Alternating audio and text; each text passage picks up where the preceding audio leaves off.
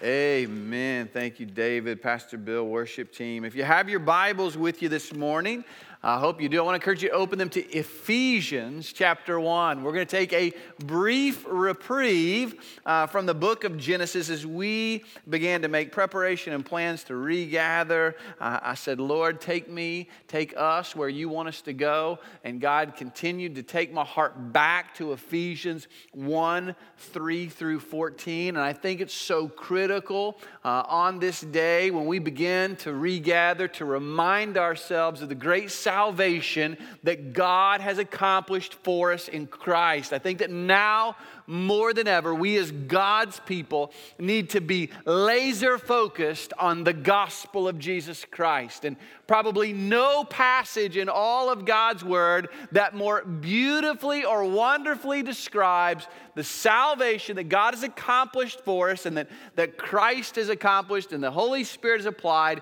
than Ephesians 1, 3 through 14. If you know this passage, if you're familiar with it all, you would know that in the Greek, it's all one sentence.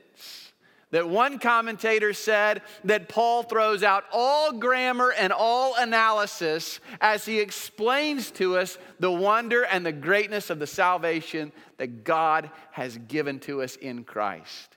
It's like standing beneath the door of a grain bin and Paul pulls the lever and all the wonders of God's glorious riches and grace in Christ just overwhelm our hearts and our lives. You're intended to read this passage and just shake your head and say, stop it, that's enough. I'm overwhelmed, it's too much. What a powerful passage. And you know what's amazing in these verses? No moral commands. You're intended to just kind of sit back, kick your shoes off, and just rest and bask in the glory of God's salvation. And that's what I want us to do this morning. For this brief period of time, the passage, it doesn't even need to be preached. Although if it's okay, I'm going to go ahead and preach it. But it just needs to be read. It's so powerful. So look with me. Let's just read these verses beginning in verse 3.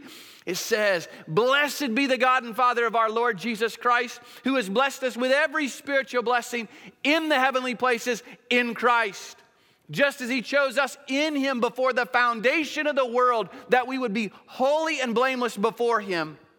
In love, he predestined us to adoption as sons through Jesus Christ to himself, according to the kind intention of his will, to the praise of the glory of his grace, which he freely bestowed on us in the beloved.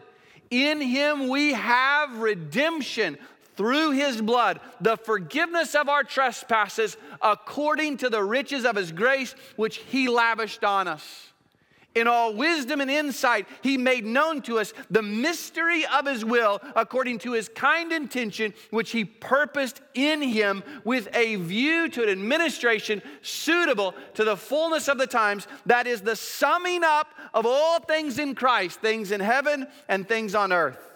In him we also have obtained an inheritance, having been predestined according to his purpose, who works all things after the counsel of his will, to the end that we who were the first to hope in Christ would be to the praise of his glory.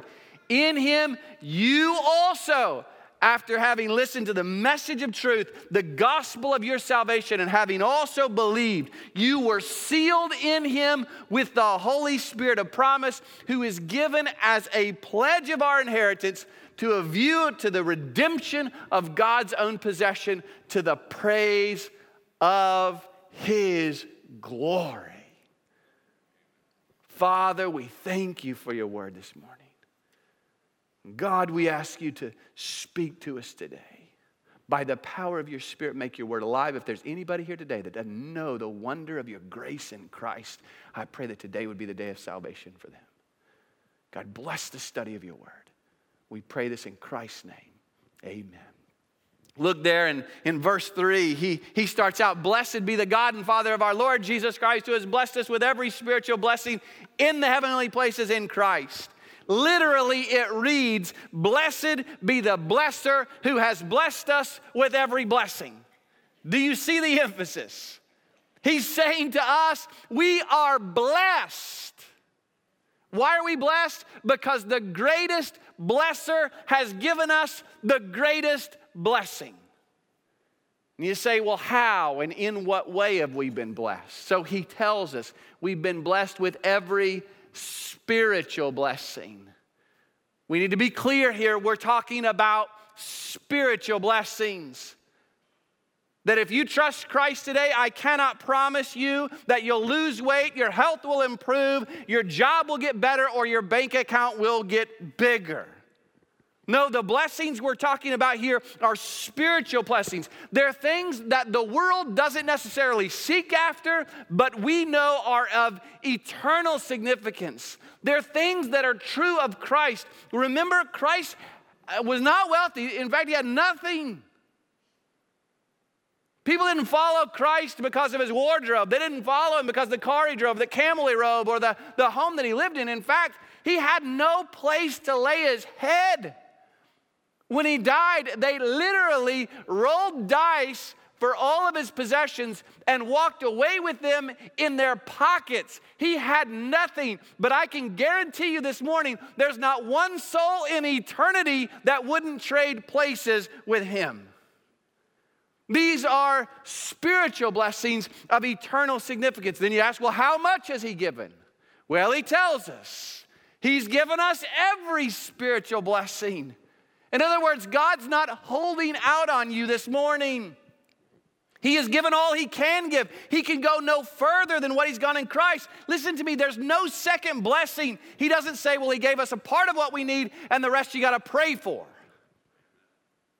No, he says we have everything, every spiritual blessing in Christ. It's done, it's finished. And what is the location of these blessings? He says in the heavenly places, in Christ. That phrase, in Christ or in him, occurs 12 times in these 14 verses. That all of these blessings that we know, they come to us as we are united with Christ by faith in him. When you place your faith in Christ, you are united with Christ. There is a union. This is the beauty of our salvation. There's a union between us and Christ. That Christianity is not just simply the following of the teachings of Christ. That's what a lot of people think. Christianity is just following the teachings of Christ. Listen, explaining Christianity as following the teachings of Christ is like trying to explain astrophysics by saying, twinkle, twinkle, little star. Listen, when you come to faith in Christ, it's beyond what we can get our mind around. You're united with Christ. You're a vine to a branch. You're a body part to a body. You're a bride to a bridegroom. You're a sheep to a shepherd, and his death becomes your death, and his life becomes your life, and his victory becomes your victory. And because he defeats sin, Satan, and death, you also defeat sin, Satan, and death by means of your faith in him. He has no sin, you're declared righteous. He is holy, we are holy. He is raised and seated, and we are with him in his sight. How? In Christ. Every spiritual blessing in Christ. And then he just lays it out for you. He tells us how all this happened. Number one, he tells us that this is a work that God planned. It was a work that God planned. In verses 4 through 6, he says he chose us. Just as he chose us in him before the foundation of the world, that we would be holy and blameless before him. He says he chose us in him. Meaning that this choosing of us was not because we were attractive, good-looking, smart, wealthy, or rich, or gifted. This choosing came on the basis of Christ. And he says it was an eternal choice. He says before the foundation of the world. Before the foundation of the world, God loved you. Before the foundation of the world, God had a picture of you, and he had already decided he would do whatever it took to buy you back. Before you ever did anything good, and before you did anything bad, he chose you. Now, people often ask, how did you find God? Well, the reality is you didn't find God because God was never lost. He found you because you were lost. And I know there's some of you, we start talking about this choosing, it makes you a little nervous, you get a little uncomfortable, causes some of you some problems. Can I just say to you, with all the graciousness that I can muster, tough. Don't try to qualify the sovereignty of God. Do I understand all this? No way. If I read all this and we just nodded our heads and say, boy, that pastor, but that makes perfect sense to me. Because we want it to make sense in our minds, don't we? If this made sense to all of us, something wouldn't be right. Because if I can understand God, He must not be that big. Because I'm going to tell you this morning, I'm not that smart. I can't understand all this, but I will not try to explain away the sovereignty of God with a pithy little statement. I used to say that I'm a part of God's chosen people because I chose Him. And I understand to some extent that's the way it made sense in my mind. So I would say I'm a part of God's chosen people because I chose Him. Do you know what? Today that statement makes me very uncomfortable. Because the more I understand who I am, more I understand the depth of my own sin, the more I understand who God is and Christ is and His holiness, the more I understand of God's word, the more that statement makes me uncomfortable because it gives me a whole lot more credit than I deserve. The fact of the matter is, I did not choose Christ. He chose me. Left to my own devices, I would have never chosen Him. Apart from His sovereign grace and His calling in my life, I would still be dead in my transgressions and sins and on a fast track to hell. And how many of you would say the same thing this morning? You never woke up one morning and said, today I'm going to go find Jesus. No, you were just happening through your life, and God intervened by means of His grace, and He turned His heart towards Himself, and you saw the nature of your sin and the beauty of Christ, and you ran to Him. Powerful picture here. The fact of the matter is, if I have any part in my salvation, then I can take credit for it, can't I? I can start to say, look at what I did. But what do we know in Ephesians 2? For by grace you've been saved through what? Through faith. And that not of yourselves, it's a gift of God so that no one should boast. Isn't this beautiful? God has rigged this salvation in such a way that He does all the work and He alone gets all the glory. And our only boast is in Christ. Not only an eternal choice, it was a purposeful choice that we would be holy and blameless before Him. Do you know this today? When God saved you, He had an agenda for you. If you're a Christian today, do you know that God has an agenda for your life? He wants to shape you. He wants to mold you. We're seeing this in Abraham's life in Genesis, aren't we? God's molding him just like He's molding us. But when God saves us, He saves us to sanctify us, and He saves us ultimately to glorify us. It's a package deal.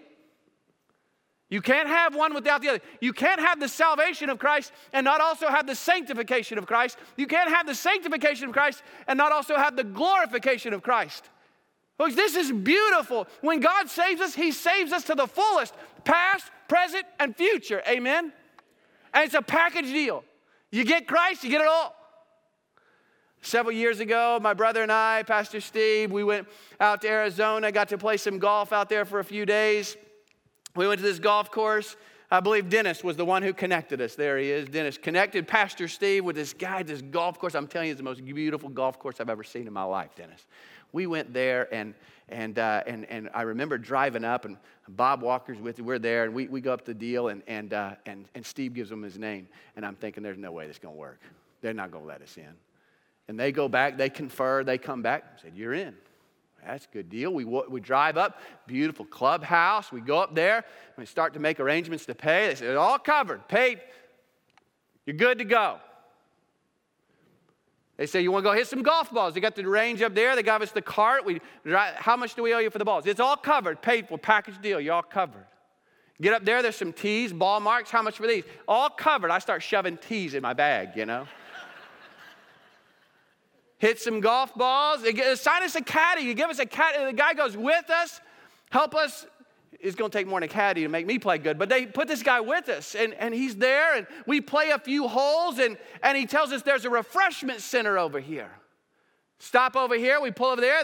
There's drinks, there's Cokes, there's candy bars, there's fruit, there's snacks. He goes, you guys want some of this? I said, well, how much do we owe you? This time he's getting frustrated. It's all paid for. It's a package deal. I'm shoving candy bars in now. Little did I know there's another refreshment station 3 more holes later.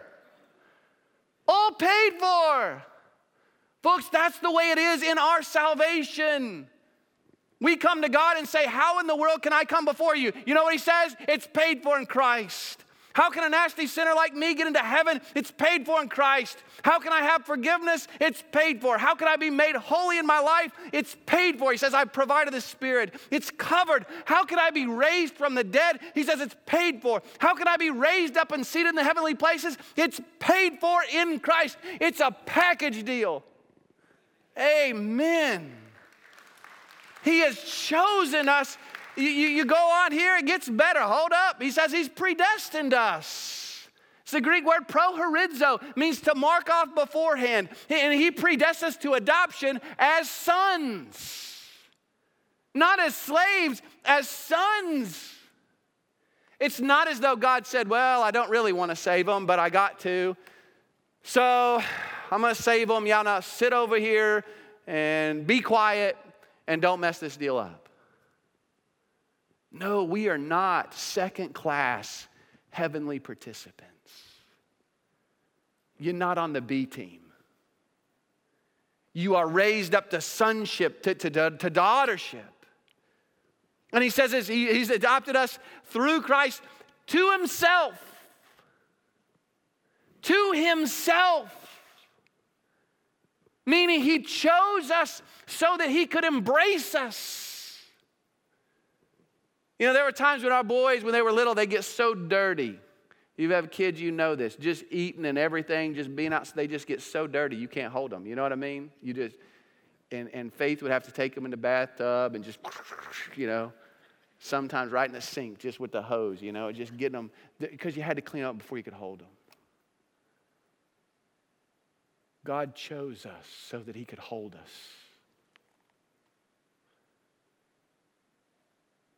You know, when we think of our salvation, we think of the benefit that comes to us. There was a benefit for God as well, wasn't there? Because in his choosing us, he's provided a means by which he can embrace us and hold us. And all of this is the praise of his grace. As we said earlier, he saved us in such a way that he alone gets the glory. When I was at SBU, Dr. Gordon Dutiel was teaching on this very passage, and after it was over, we had a student in our class who was paralyzed from the neck down. And after the class was over, this student went into Dr. Dutiel's office. And he said, Dr. Dutiel, I have no idea why God chose me, but I sure am glad he did. Any of you feel that way this morning? See, the emphasis of this passage is not on who gets in and who's left out. No, the emphasis of the passage is on the greatness of the God who would save or choose any of us. And the truth of the matter is, the Bible teaches both the responsibility of man and the eternal sovereignty of God, and we must hold both. And we may not be able to completely harmonize both of them in our minds, but rest assured this morning, they are completely harmonized in the mind of God. And in the presence of such wonderful, gracious grace and wisdom, what is our attitude? We just praise him. Praise him for the depths of his wisdom and grace in Christ. God planned it. The Son accomplished it. We see this in verses 7 and following, which he freely bestowed on us in the beloved. So God planned, Christ is going to accomplish. And what has he accomplished? Redemption. In him we have redemption. It's the word apoluo, to loose from. It's the freeing of a slave by means of a payment. You see, between God choosing to save us and us actually being saved, there was a problem. And what was the problem? We're all sinners. We're in bondage to sin, all of us. Prior to faith in Christ, I never repented for my sins. I was never broken over my sins. I was a slave to sin, as were all of us. But in Christ Jesus, there's the freeing of the slave. How? The payment was made through his blood. In order to free us, in order for God to extend his hand of grace and mercy, his hand of justice must be appeased and paid for. And Christ stepped up and he took the hit for us and he shed his blood so that we could be freed from the bondage of sin and shame. Redemption and then forgiveness. Forgiveness according to the riches of his grace, he says. Forgiveness, the Greek word means to send away. When you place your faith in Christ, your sins are as far as the east is from the west. And you say, well, how much forgiveness does he extend? Well, he says here, according to the riches of his grace. I love this because he doesn't say out of the riches of his grace. He says according to the riches of his grace. Big difference. If you encounter Bill Gates on the streets today and he feels sorry for you and he gives you a $100 bill, that's him giving from his riches. If he were to give according to his riches, he'd give you his bank account and his debit card and say, all that I have is yours. You see the difference? See, when God forgave us, he didn't forgive us out of his riches. He forgave us according to his riches. And how rich is God? He is infinitely rich in what we need the most, which is forgiveness and grace. And I know there's some of you today that are wondering, have I gone too far? Have I done something that would prevent God from forgiving me? You need to remember he has forgiven you according to the riches of his grace in Christ. He can go no further than what he's gone in Jesus Christ. And then there's a revelation. It says, in all wisdom and insight, he made known to us the mystery of his will. We know this. This is not something you think your way into. This is something God reveals to you. In fact, prior to faith in Christ, most of us thought of the gospel as foolishness. That's what Paul says in Corinthians. It was a mystery. But if you know Christ, you know that moment came. At some point in time, at one moment or another, all of a sudden, the depth of your sin became known to you and the beauty of Christ became known to you and you ran to Christ. It wasn't something you thought your way into. God revealed it to you. As Paul says in Corinthians, the God who said, let light shine out of darkness is the one who has shone in our hearts to give us the light of the gospel in the glorious face of Christ. God made known to us. And then he says, we are in anticipation. He says, with a view to an administration suitable to the fullness of the times, the summing up of all things in Christ, things in heaven and earth. With a view, we are an anticipation of the fullness of times. Now let's be clear, the fullness of times is not the church. This is not as good as it gets. Because if it is, God loses, because we know according to John right now, the whole world lies in the grip of the evil one. But what do we know as believers? There is coming a day, right? When every knee will bow and every tongue will confess that Jesus Christ is Lord to the glory of God the Father. One day Christ is coming back. And there'll be no more politics and no more religion. Only Jesus Christ, priest and king, and he's not running for Savior. You're not voting him in. God has already established him king. And at that moment, everything's going to come back underneath the headship of Christ, as it was rightly intended to be. But we aren't there yet. But what Paul is saying, even though we're not there yet, there's a place you can go. There's a place you can come. This group known as the church, the ecclesia. And you can go to this place and there are Hispanics and Africans and Asians and Irishmen and Scots and Germans and Wildcats and Jayhawks and Tigers and Sooners and young guys and old guys and rich guys and poor guys. And we don't have a seating chart, amen?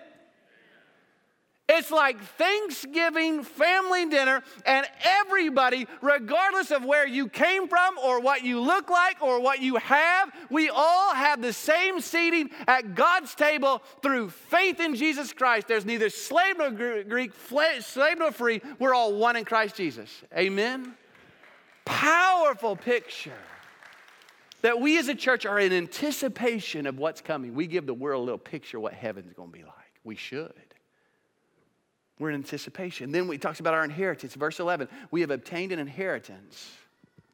Now, I would imagine most of you like me, you're not expecting some great financial windfall in your life. But that's okay. Because if we know Jesus, we're a co-heir with Christ. Let that sink in for just a moment. If you know Christ, you are a co-heir with Christ. Meaning it doesn't matter what you have in this world or don't have in this world. You are eternally wealthy in Christ when you know Him. Paul said to the church in Smyrna, I know your poverty. He says it's no hidden secret, church at Smyrna, you're a poor people. But you know what he says to them? You are rich. You are eternally wealthy. Jesus said in John 14, do not let your hearts be troubled. Believe in God, believe also in me. In my Father's house are many dwelling places, many mansions. If it were not so, I would have told you. I go away to prepare a place for you. If I go away, I'll come again to receive you to myself, that where I am, there you may be also. You've got an eternal mansion. You may live in a shack right now, but if you know Christ, you have an inheritance. Peter says it's an inheritance that's imperishable, undefiled, and will not fade away, reserved in heaven for you who are protected by the power of God through faith for a salvation that's ready to be revealed in the last time. What an inheritance we have in Christ. Great pastor R.G. Lee, he wrote an entire sermon on this called Payday Someday. Amen? Is coming. And then finally, he talks about the Holy Spirit who applies this work in verses 12 through 14. God planned it, Christ accomplished it, the Spirit applies it. He says, you were sealed in Him with the Holy Spirit of promise. A king in this day would send a scroll and he'd put a wax seal on it. It was his royal insignia. And it was a symbol to anybody who came across that letter that if you messed with that letter, you were punishable by death until the letter reached its final destination. That you and I, when we place our faith in Christ, we are sealed. When you trusted in Christ, God put His divine insignia on your heart and your life through the power of the Holy Spirit, and it's God's guarantee to you that you will reach your final destination. Why? Because what God starts, He always finishes. And He calls the Holy Spirit God's pledge. Meaning it's like an earnest payment. If you've ever bought a house, you know at some point that seller says, I'm going to need some kind of indication that you're going to follow through on this deal. So you'd put down an earnest payment. Maybe $500, $1,000, whatever your earnest payment was. But what was that earnest payment? It was your down payment. It was your guarantee that the rest is coming. And if I back out on this deal, I lose my earnest payment. The Holy Spirit is God's earnest payment that the rest is coming. In fact, it's God's promise that the best is yet to come. And God does not lie. It's His guarantee that you will reach your final destination. Do you see this salvation that God has accomplished for us? It's a work that God planned. Before the foundation of the world, He knew you and He loved you. It's a work that Christ accomplished. And it's a work that the Holy Spirit applies as the guarantee that God will finish what He started. You know, the story goes of a man who was incredibly wealthy. He had this woman in his life he loved dearly. They got married. A few years later, as she was giving birth to their son, she died. He was heartbroken, and all of a sudden this son became the center of all his affection and all of his love. And that boy grew to about 12 years of age, and then suddenly that boy fell ill and died. And this man was so heartbroken over the death not only of his wife, but now his son, that he lost his will to live. And he fell sick, and he died. And having no family, it was stated that all his possessions were to be auctioned off, public auction. And all of a sudden, all the city came out to this man's estate to cash in on what he had earned. And as the auctioneer read off the will, it was determined that the first thing to be auctioned off was an oil painting of that 12-year-old boy. 12-year-old boy in his best Easter suit, big smile on his face, oil painting. And the auctioneer raised up the painting and said, "Who will take the son?" Nobody said anything. Everybody wanted the father's goodies, but nobody wanted the son. All of a sudden, a lady in the back, she raised her hand and said, "I'll take him." This lady, she had helped raise that boy after the passing of his mother, so that boy was like a second son to her. They mentioned a nominal fee. She said, "I'll pay it." She came up, she took the painting, she went to the back of the room, she sat down. The auctioneer then stood, raised his gavel, and he rang it loud and says, "The auction is over." And everybody's astounded. "What do you mean the auction's over?" And he says, "It says here in the will, whoever takes the son takes all the father's wealth." Throughout this passage, the key phrase is "in him," in Christ. Do you understand this today? When you take Jesus, you take all the Father's wealth. But you can't come any way you want to come. Jesus is the way, the truth, and the life, and no one comes to the Father but through him. You've got to take the Son. You've got to admit your sin. You've got to admit Christ is your only hope of salvation. You've got to trust in him completely. But if you will, through faith in Christ, apart from no act of your own except believing in Jesus, all the wealth of the Father becomes yours. That is a great salvation. Let's pray together. Father, we thank you for your word that speaks so clearly of your salvation that you have provided for us in Christ.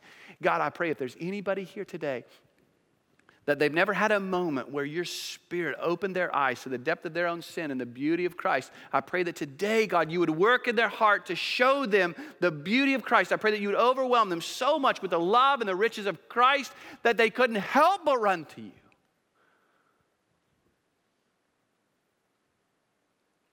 And God, for those of us that do know you, I pray today that in light of what you've done, the only logical response is to turn everything we have back over to you, to say our life is not our own. We've been bought with a price.